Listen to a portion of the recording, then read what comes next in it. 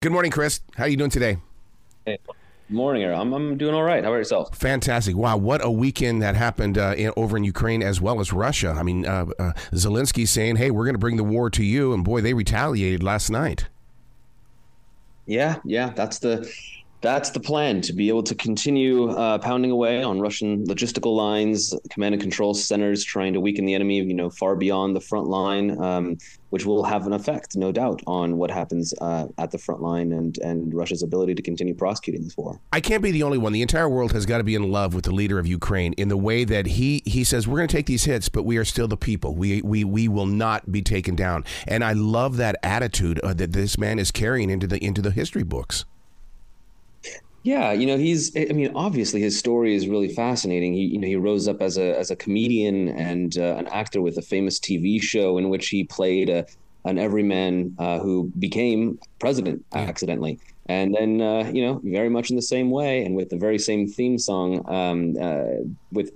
used for his show, for his campaign, he became president in 2019 and was widely popular. And he campaigned on wanting to end this war and came in more of a guy looking for peace rather than becoming a military commander, essentially the commander in chief. Right. And funnily enough, after a couple years of his presidency, his popularity had waned quite a bit, and then Russia launched its full-scale invasion of Ukraine, and he, made the decision to not run and instead to hold tight here in Kiev. And he put out this now famous video where he said, "I'm here, my team is here, we're not going anywhere."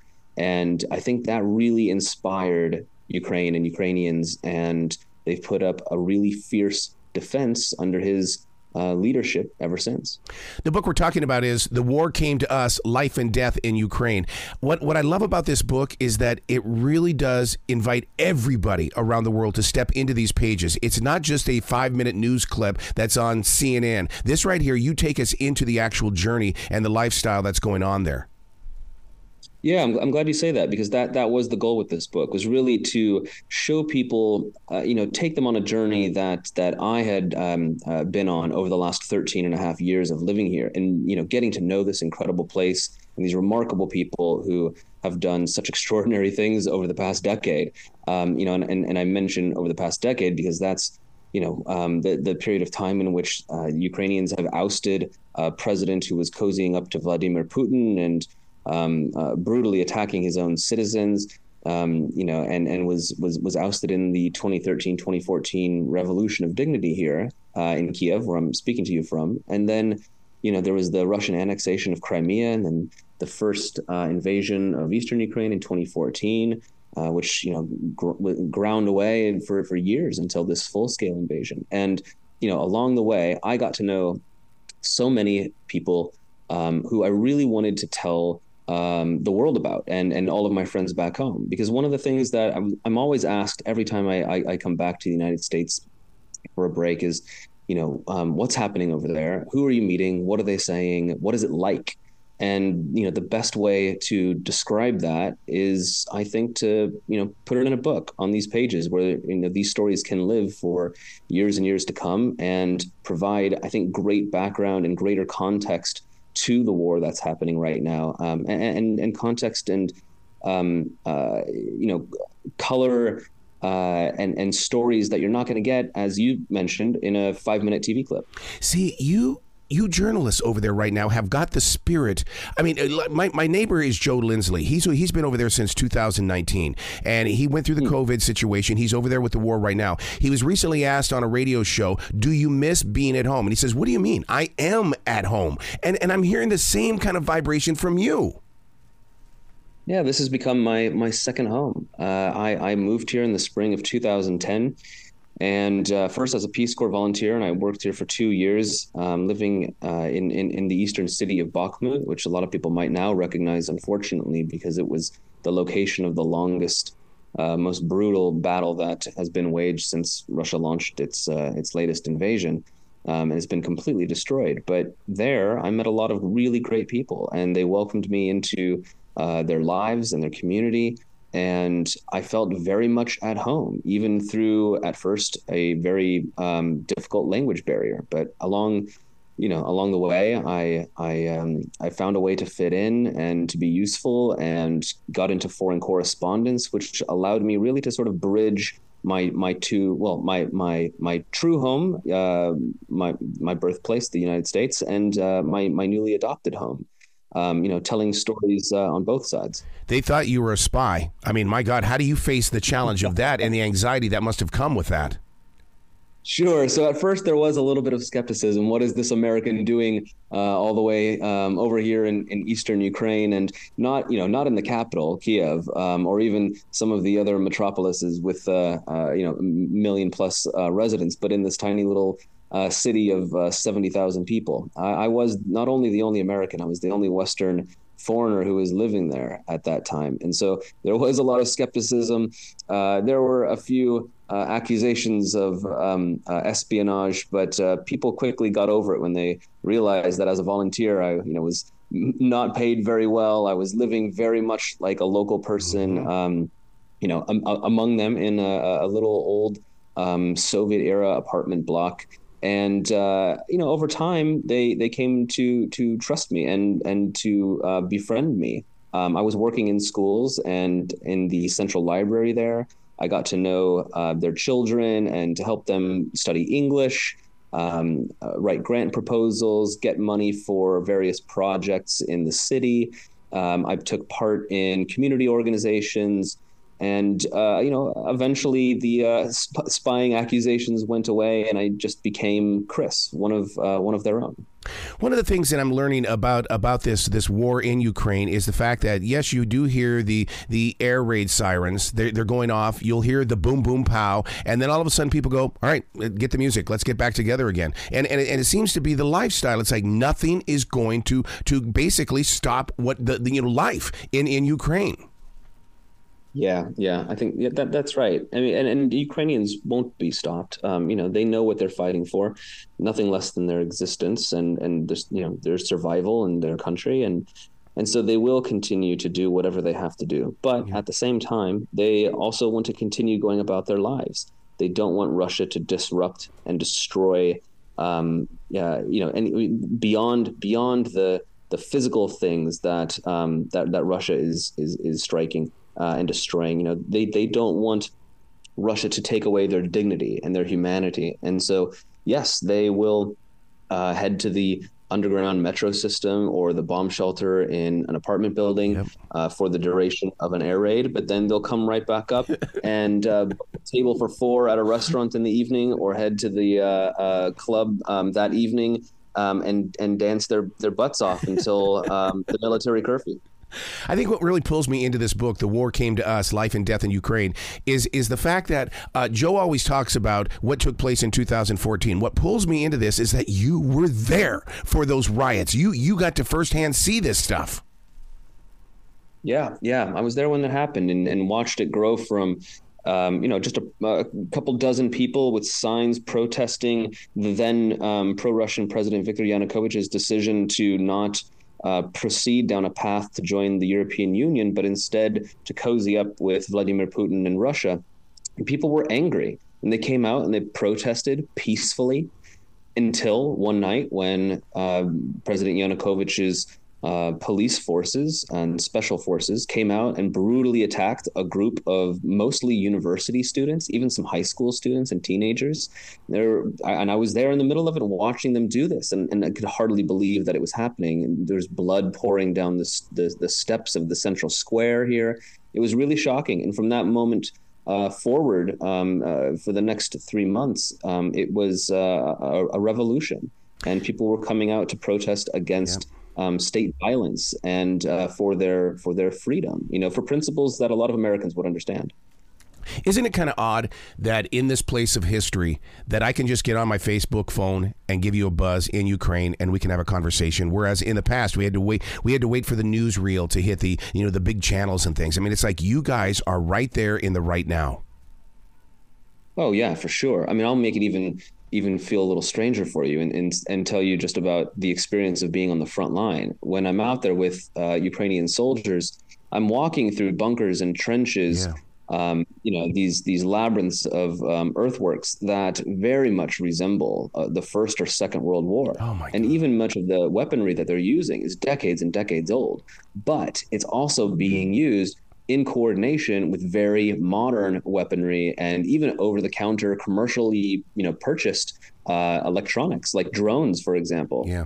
These tiny drones that you would use as a hobby to maybe photograph a birthday or a wedding or something are now used to help counter enemy artillery or for surveillance on the battlefield. It's a really interesting dichotomy, to have this old and new and high tech and low tech. It can be really jarring at times, and it certainly makes me think really hard about just where I am and what period we're in. Yeah. You talk about those trenches. We get to read it in the story. We get to see pictures on TV. But what does it smell like? Because I just can't fathom the thought of the scent. Yeah, it's a lot of sweat and blood. Ooh. There's a pretty thick iron-like smell. A lot of sweaty bodies in summer, and there's always the smell of something that people might not realize is, the soldiers do all of their own cooking. So actually, sometimes there's this really incredible scent of borscht, Ukrainian soup, or barbecued meat that they're grilling in a pit dug into the earth there, and it's always kind of jarring to get a whiff of something that smells so good in a place that really does resemble hell. But in the winter, it'll be filled with smoke and fire because they're trying to stay warm, through these fires. But they have to conceal them so that the enemy can't see where the light is coming from. So you end up kind of getting stuck in these smoke-filled mazes underground. And of course cigarettes. It's a war, and My father was a sergeant in World War II, but he never spoke of the trenches. He never talked about the darkness or how cold it was in Germany. And I think maybe that's one of the reasons why the war came to us. Life and death in Ukraine is so important to me, because I want to know what these soldiers are living each day. Yeah, and that was one of the points of the book is really to take you there and to let you experience what I've experienced over the last more than a decade. I wanted people to smell the trenches. I wanted them to be able to sense the fear that these guys are experiencing on the front line. Really to know and to understand what is happening, and why it's important to pay attention to this as well, and really to let the voices of the people who I meet and the soldiers on the front line do the speaking, and just really to provide a clearer picture than what you can get in a 5-minute TV clip, or even oftentimes, my own articles that, are limited to 1 page or 800 words or something, right? This is a way that I'm able to explain at much greater length and in much greater detail, just, what this war is like. Being aware, I mean, that's a 24/7 thing for you. Your guard is always up. But what happens when you start receiving messages that Wagner is starting to make a move toward Poland? That doesn't seem like a good move. Yeah, I am a bit skeptical of whether or not that will happen. And I think the Ukrainians and the Poles are certainly ready. And Poland being a NATO country, that's also going to factor into Russia's decision making, because that would probably very likely unleash Article 5 and the might of all NATO nations. That said, the Wagner troops now in Belarus, we know, are training up the Belarusian forces. One concern is that they could at some point enter the fray. They haven't so far, and Russia has just used the country as a launch pad for its own forces and for its missile forces. But Wagner training the Belarusians, this is something that could have an impact on the future if they are to be ordered by their leader, Alexander Lukashenko, to enter this fight on behalf of Russia, or to make it a fight of their own as well. But, for me, when I see something like that, whether it's Wagner making an advance on Moscow, or a massive Russian missile attack here in Kiev, or a major development on the front lines in eastern Ukraine, I am essentially, always ready to go. I keep a bag packed with everything I need in case of, needing to move very quickly from my location here in Kiev to another. My phone is always on, except for when I'm talking with you fine people. I'm always waiting for my editors to call and ask for a story or an update, or a source of mine here in Kiev, to tell me, hey, look, I think you need to be paying attention to this, or this is about to happen. I think you need to be ready to move, or need to be ready to write about it. It's a job that is 24/7. I am effectively always on call and on duty. Here's a spoiled American question for you. You're in the trenches. You've got your smartphone. How the hell are you keeping that battery charged up? With lots of external batteries. I carry a pack that's just loaded down with these 24-hour battery packs, or these large. I mean, they're essentially the size of a brick, and I can charge my phone upwards of 20 or 30 times. I can even charge my laptop, which I do carry in most cases a few times. So I'm always lugging around these batteries. And one thing I do, and here's a pro tip from a correspondent in the field: always change your iPhone to that low battery function, power saving mode, because that'll get you a few hours, and that really could mean the difference between having a flashlight if you've forgotten yours, and not when it comes past sunset, and you're stuck in a trench with nothing but the moonlight. If Norman Rockwell were to do a portrait of you, would you be holding a writing instrument, or would you have that notebook right there in front of you at all times? Because how are you transferring what you're seeing through your eyes, through your heart, onto a page? Yeah, I'm a bit old school and a bit new school in a way. I still order in like the economy size packs these flip notebooks that are called, nice. I'm looking at one right now as I'm telling you about this, because I've got them spread out all over my desk here. It's called the Professional Reporter's Notebook. And I ordered them by the dozens, and I've got dozens of them filled with stories from the past 13 years of living and reporting here.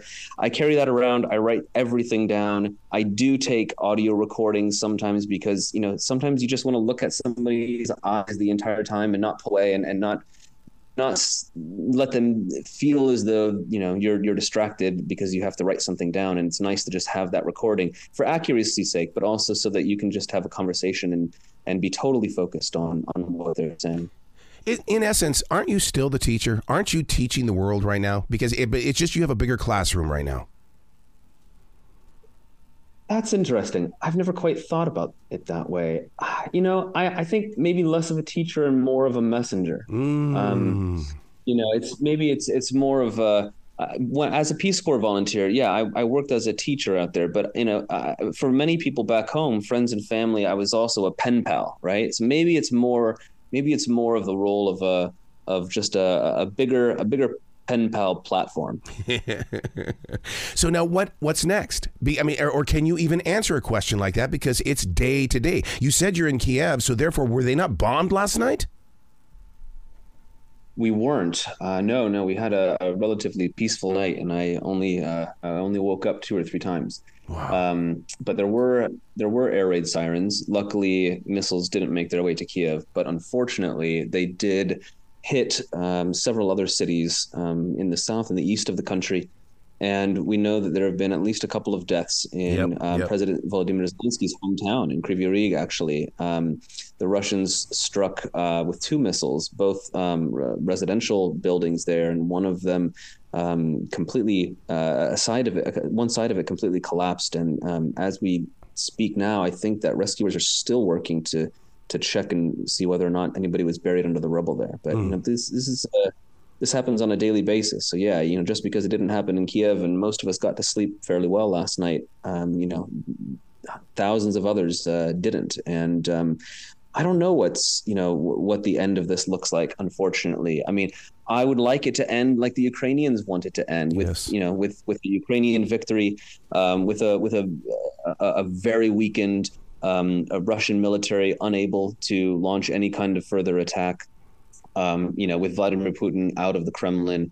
And I would like that to happen very soon. But unfortunately, just to inject a little bit of realism here, I do think is important to keep in mind, this right now, a lot of signs point to this continuing to grind on for months to come. Yeah. The Russians were really well dug in.